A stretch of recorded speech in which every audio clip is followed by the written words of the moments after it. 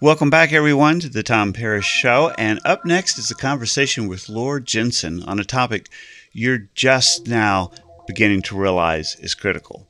Why you want fast and very accurate display calibration. Yes, I know this is a topic that mystifies some folks and frankly probably bores others, but hang in there. It's a struggle that's more than worthwhile to know more about. If you're creating video and graphics content, you think about how many different displays you see your content on. Within the small group you're working with, passing files back and forth, each one looks so dramatically different sometimes. I know this as a colorist because I'm faced with this with clients coming in, seeing what we're working on or what I'm working on for them, taking it back, going, it just doesn't look the same. Also, whoever I'm doing special effects with, he hands the files over to him, and he's not seeing the same things I'm seeing. It can be quite a mess, and more so now as groups are more and more distributed with one another.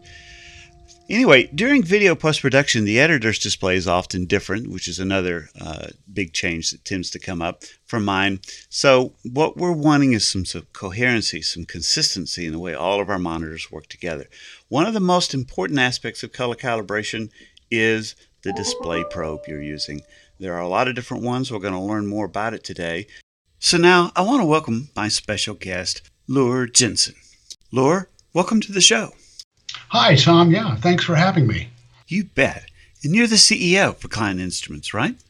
CEO, president, owner, and chief engineer.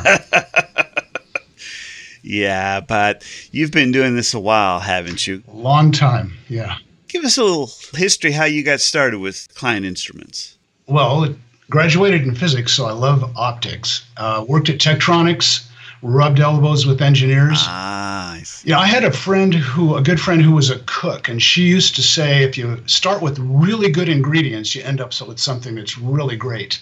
And True. Yeah, being an engineer in charge of development is kind of dangerous because we're going to choose the absolute best components we can to build our prototype.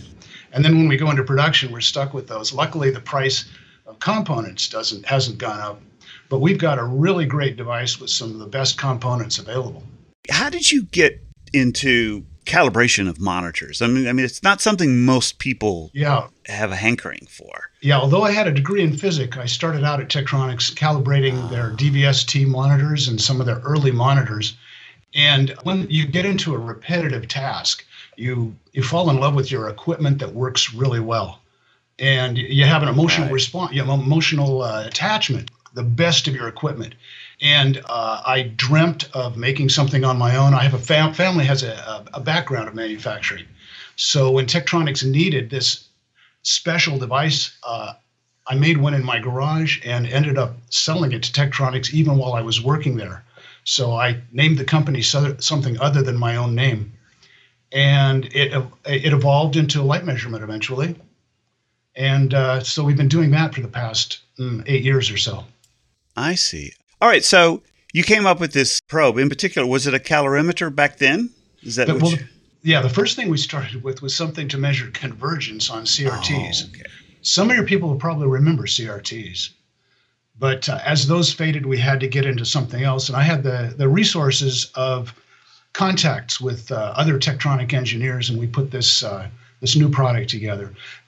It was fun going through the data sheets. We'd see things. You'd want a low leakage op amp, and at the time, numbers like femtoamps, which were unheard of 2 or 3 years earlier, were available. And diodes with leakage currents of picoamps. These numbers weren't even discussed when I was in college. And it was pretty exciting putting this thing together with the best components that we could find. So for the non-electrical engineering folks in the house, femtoamps and those kinds of things are basically very, very, very low level currents that basically was part of what you needed in order to have a very sensitive probe. Is that essentially what you're talking about? Exactly, yeah. Yeah. But why a calorimeter, let's say, versus a spectroradiometer? Well, spectrometer each device has its own advantages and disadvantages. Yeah, let's talk about that. Sure. The spectroradiometer will divide up the light into cells, each nanometer going to a different cell. Right.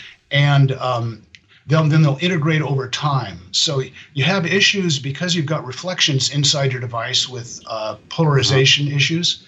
You've got sensitivity issues because your light has to make its way through a very tiny slit in order to get focused onto the detector.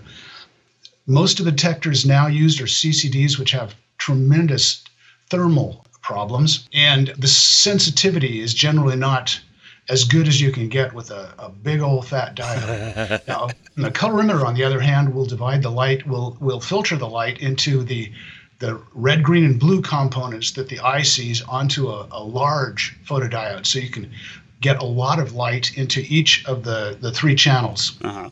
So you can go lower. But the shape of each of these optical filters is meant to mimic the eye's CIE response, but it's really tough to get it exactly right. So you stack, the more filters you stack together, the more you can potentially match the CIE curves, but the more light you exclude. So it's a trade. There's so many trade-offs in engineering. So you do your best to get the best combination of filters you can to match the CIE curve, and it won't be perfect. With the spectroradiometer, you can get a very good match if it's calibrated so far as the color information goes, but the sensitivity won't necessarily be there. Yeah, and then with the spectroradiometer, you've got to periodically recalibrate it every few hours or something like that of use, don't you? That's the black level drift. Yeah, right. And that's sort of like the good news and the bad news of that particular. Even though the instrument is cheaper and it's really accurate, you're trading off speed in some ways for that. Mm-hmm. Yeah. And then there's the spectroradiometer of, I forget the manufacturer, is less important than the name, but the ones that are in the $10,000 to $20,000 range. They're super accurate, but they're slower. Right. Yeah, we use a Minolta CS2000 as our reference device. I think it's a $30,000 unit. It has cooling apparatus, and it can take a minute and a half at a very low light level to take a reading. So if you're trying to fill up a LUT box with thousands of readings, it's not practical. Well, yeah, and I think that's the essence of where I'm going in this, our conversation here and in this podcast, is that with, we'll touch more about it in here, but as we go through these different probes and more about Klein instruments, is my point from a practical perspective is that speed is important. Why? Because with changes in software from some of the vendors, changes in the way that we tend to work together, moving files around from machine to machine, you can't really assume that everyone has a color-calibrated, dedicated reference monitor, and a Sony a Sony or a Flanders Scientific or whoever it is you have. But everyone has an iMac or an iPad, or I'm not an iPad, but a PC or a laptop, and in most places, what you want to be able to do is to go in and calibrate to the best of your ability. You can't make a non-reference monitor reference, but you can get them all closer. And you need to be able to do that within a few hours. If you've got 5, 6 different screens that you need to calibrate, you need something that's going to work quickly. And you don't have to set it aside for 2 hours for it to reset its black level. That's where I think this Klein 10A is really great. And in fact, I understand the Klein 10A is as kind of a new version you've had this last year, right? It's like 3 times faster. Yeah. It's 3 times more low light sensitive, so that makes it 3 times the speed at low light. Mm-hmm. Oh, okay, yeah. Okay. So tell me a little bit about, even though we're sort of keeping this on the engineering level, I would imagine your calorimeter gets used all over the world. It does, yeah. We started mostly with contacts, companies that were connected with Tektronix. Then we spread to Asia in manufacturing. We had made it, I'm personally pretty rough on equipment. I'm pretty careless and I've always felt that equipment should be a lot tougher than the people that are using it. Right. So we built a thing to be very, very durable. So it's been popular in Asia in manufacturing, where it's used 7 days a week, 24 hours a day. And that's been appreciated by U.S. calibrators who will need to take it into the field and have it reliable regardless of how they treat it. That makes a lot of sense. Well, you sent me some pictures of the probe, and so I thought I've got one up in front of me. Maybe we can talk about it. We'll have it in the blog article here too. It's the device itself with the top popped off of it. It looks Actually, like it was cut on a metal. The whole thing's solid then. So starting on the left-hand side, so you want to work to the right and talk about what's inside that thing? Sure. There's the condensing. I don't know how you have it oriented, Tom, but the condensing lens. Yeah, the lens on the left. Yeah. Sure. Yeah. You want your light coming in to be approximately parallel, so you're taking it from a reasonable area of the screen. The old puck styles would take light from 180 degrees, and with the advent of LCDs that have off-axis color shift, it would take that off-axis color and average it in with the readings, so you'd be getting false readings from what the user was seeing. So you need a lensed device that aligns the color, aligns the rays coming in. Then we have an aperture area that's used for limiting the angular input, and then a detector plate. The detector plate we use to mix the light, goes into a light mixing chamber. And we have 3 large photodiodes with each of them with a stack of optical filters, a combination of glass, gel, and polyester, and 1 dichroic. And then our large photodiodes, which are made by Japanese Hamamatsu. They're remarkably low leakage current. And we air wire those onto the legs of some preamps, op amps, that have FET inputs, very low input leakage currents. And the diodes are kept at a zero bias mode, which means that they're not in any avalanche state. They're not in a high efficiency state, but used in the zero bias mode, they're extremely thermally stable. And we've got some, very quiet. And then we've got some huge, like a gigohm feedback resistors, unbelievable, in the preamp stage. And we have some FET switches, so we can switch ranges. So we get a huge variation. We can go, I'll give you a number. You probably won't believe how big it is, but this particular K10A device can measure up to 30,000 foot lamberts. There's no reason for it to. It's just we were able to do it without much effort, so we threw that in there. And we had our doubts as to whether or not any leakage on the surface of that resistor would cause problems, but we did extensive testing, and it holds even under humid conditions. So we do seal it in silicone now, just in case there is any humidity issue. Well, okay, so we'll do just a little comparison here.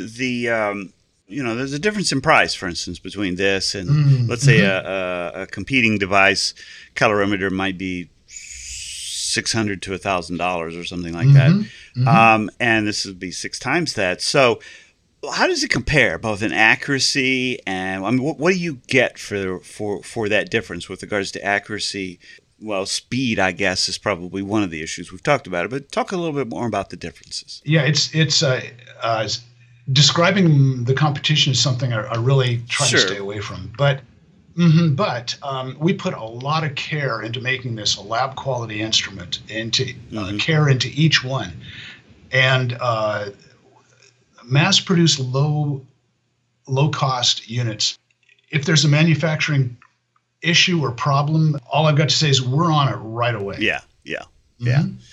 Well, it makes sense. There's something to be said for quality, and quality comes with time. Generally, just the way it is. So if someone owns one of these devices, do they need to send it back periodically, or we do. We occasionally we have about a dozen custom calibration files in there for various monitors that we have down in our lab, and each one gets calibrated to those compared to the CS2000 in our lab. So when one is sent back for service, we'll take it through our entire array of displays. Oh, really? And we and if we add more to it, then it'll get those added to it as well. We're in the process right now of adding the Flanders, I believe, one of the Flanders displays. the new one probably. So in addition to cleaning and recalibrating it, the new cal files get added, and it's industry standard to have them sent back once a year or so. They don't change much. Doggone it. Yeah, we haven't seen much of a change when they come back. Well, that's good. Well, so let's talk about displays then. You've been around the display market a long time. So you've been, it's not so much the CRT that we need to talk about because folks just aren't using those anymore. But I'd be really curious to hear your perspective of where the display market is going. What do you think about OLED in particular and things of that nature? Things are exploding. Yeah. I mean, you used to have to wait a decade before there was any major change, and now we seem to be seeing something major every year. The Sony OLED is got terrific blacks. It's got some of its light. Well, first of all, we're going to be seeing wider and wider gamut displays. They're going more and more ectochrome. Oh, really? So, yeah. So to come down to any standard that film has been shot to, they have to dumb down the display by throwing a little red or green in with the blue. No kidding. And vice versa. Yeah. They dumb it. I call it dumbing it down to make it as the director intended. Fascinating. They have to pull away from the high gamut, but they're capable of real high gamut.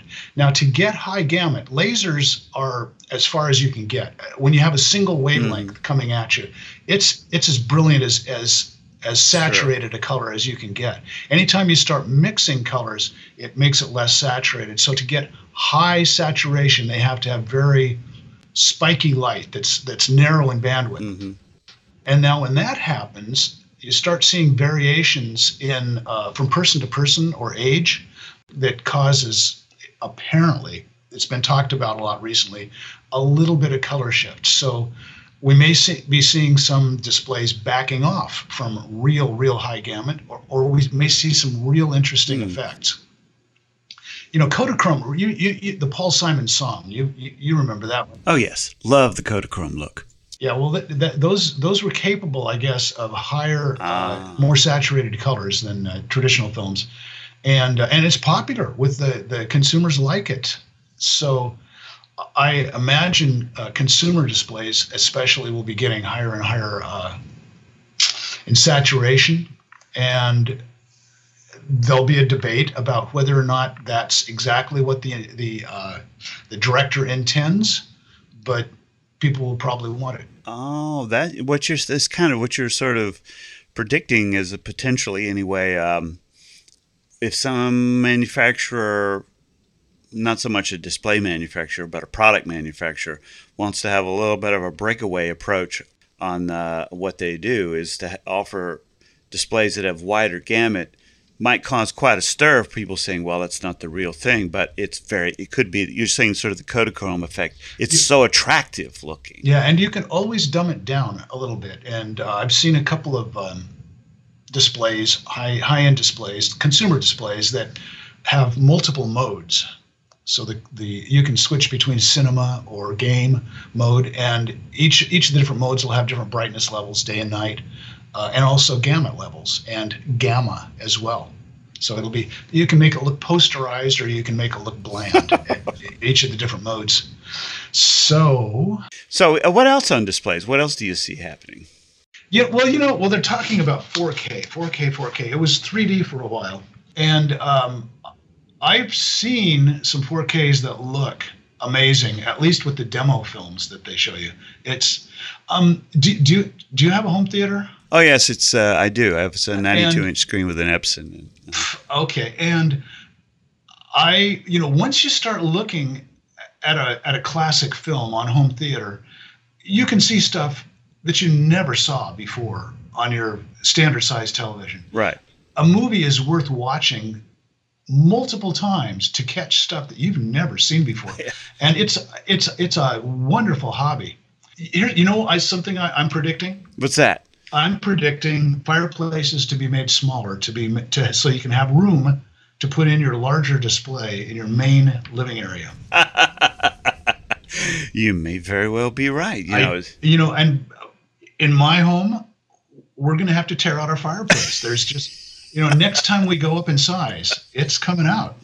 Yeah, I'm looking at mine. It's in fact, I use it in the color grading suite here. It's a very large room, and on the back end is where I have all my gear, and on the front is the projector and the screen, and it's 92. But I've been thinking I could probably get 105 in there, and I just haven't done it yet. I'm reminded of, you remember Mad Magazine? Oh, absolutely. And in the corners, they were always sketching little funny things. Yes. I'm seeing stuff like that in movies now. When I look, because my eye is going away from the main characters because I've seen it before, and I'm starting to study the extras and sometimes the humor thrown into the corners.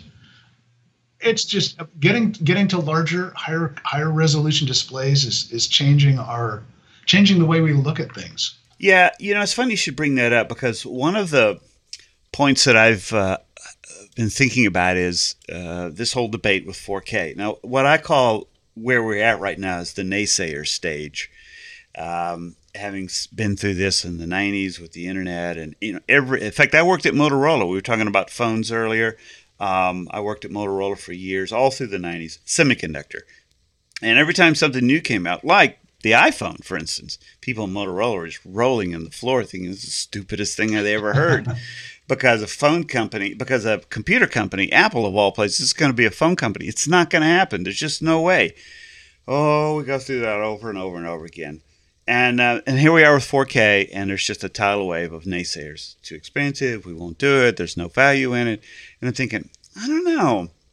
There's something about wider gamuts and greater resolution and greater detail, especially on bigger screens, is the point that you're making, where you get really pulled in a very different way.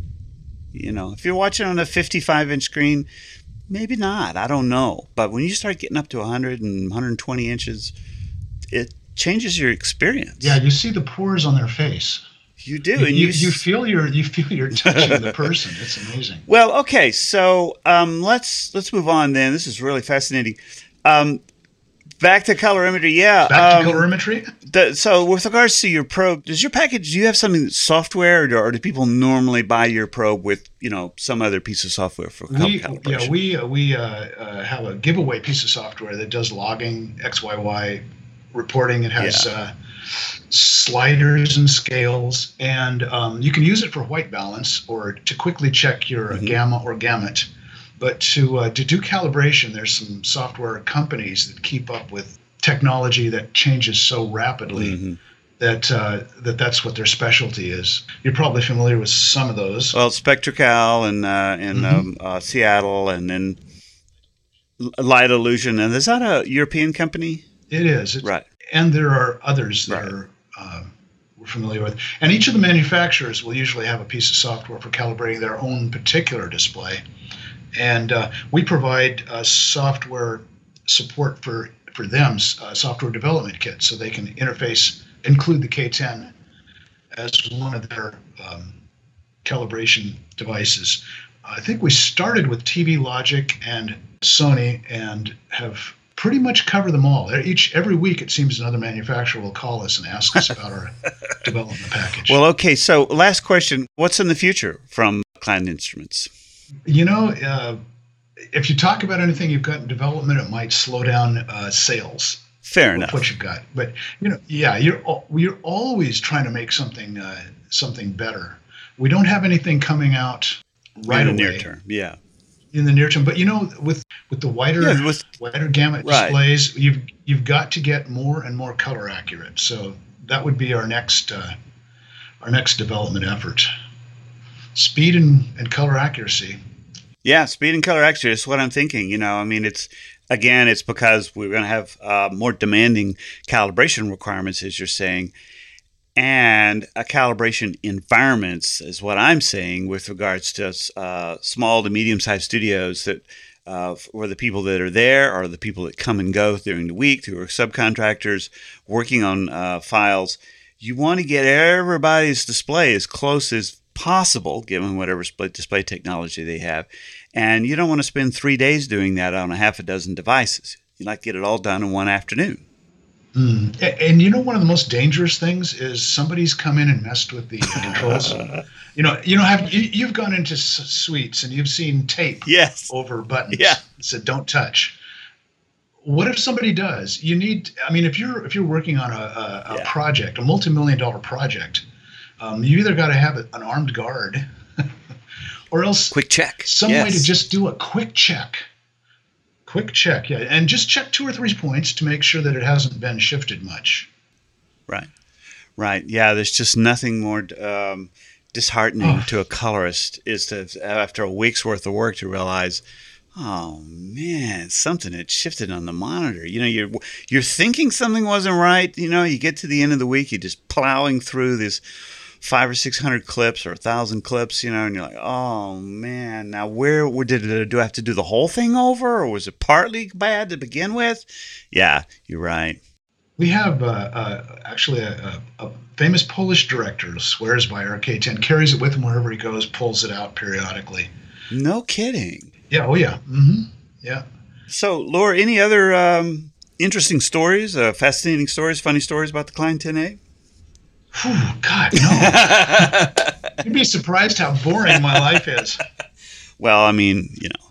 The wonderful thing about this industry is the people you make connections with. I mean, we're talking creative people who are intelligent, intellectual people. And so that makes it a lot of fun. And when you go out to visit your customers, and you just run into the most wonderful people. It's also really cool just to go onto a movie set, and you see things that other people are, actors, sets, scenes that I don't know. You feel connected. It's a wonderful thing. But the other thing I would imagine you get to do is work with all the major display companies around the world. Right. And, this is when we started, it's hard to find the right people to talk to get through to the engineers. Oh, my God, yes. And and then eventually when your business gets rolling, they start calling you. and you're like, been trying to get a hold of you. Yeah, no. And it's like, well, you should have called me. You shouldn't talk to the marketing guys up front. Well, how did I know how to get a hold of you? Yeah. Yeah, I can imagine. Well, Laura, thank you so much for your time this afternoon. This has really been very interesting, and I appreciate your willingness to go into real depth about your calorimeter and your history and things of that nature. So thank you. Well, thank you, Tom.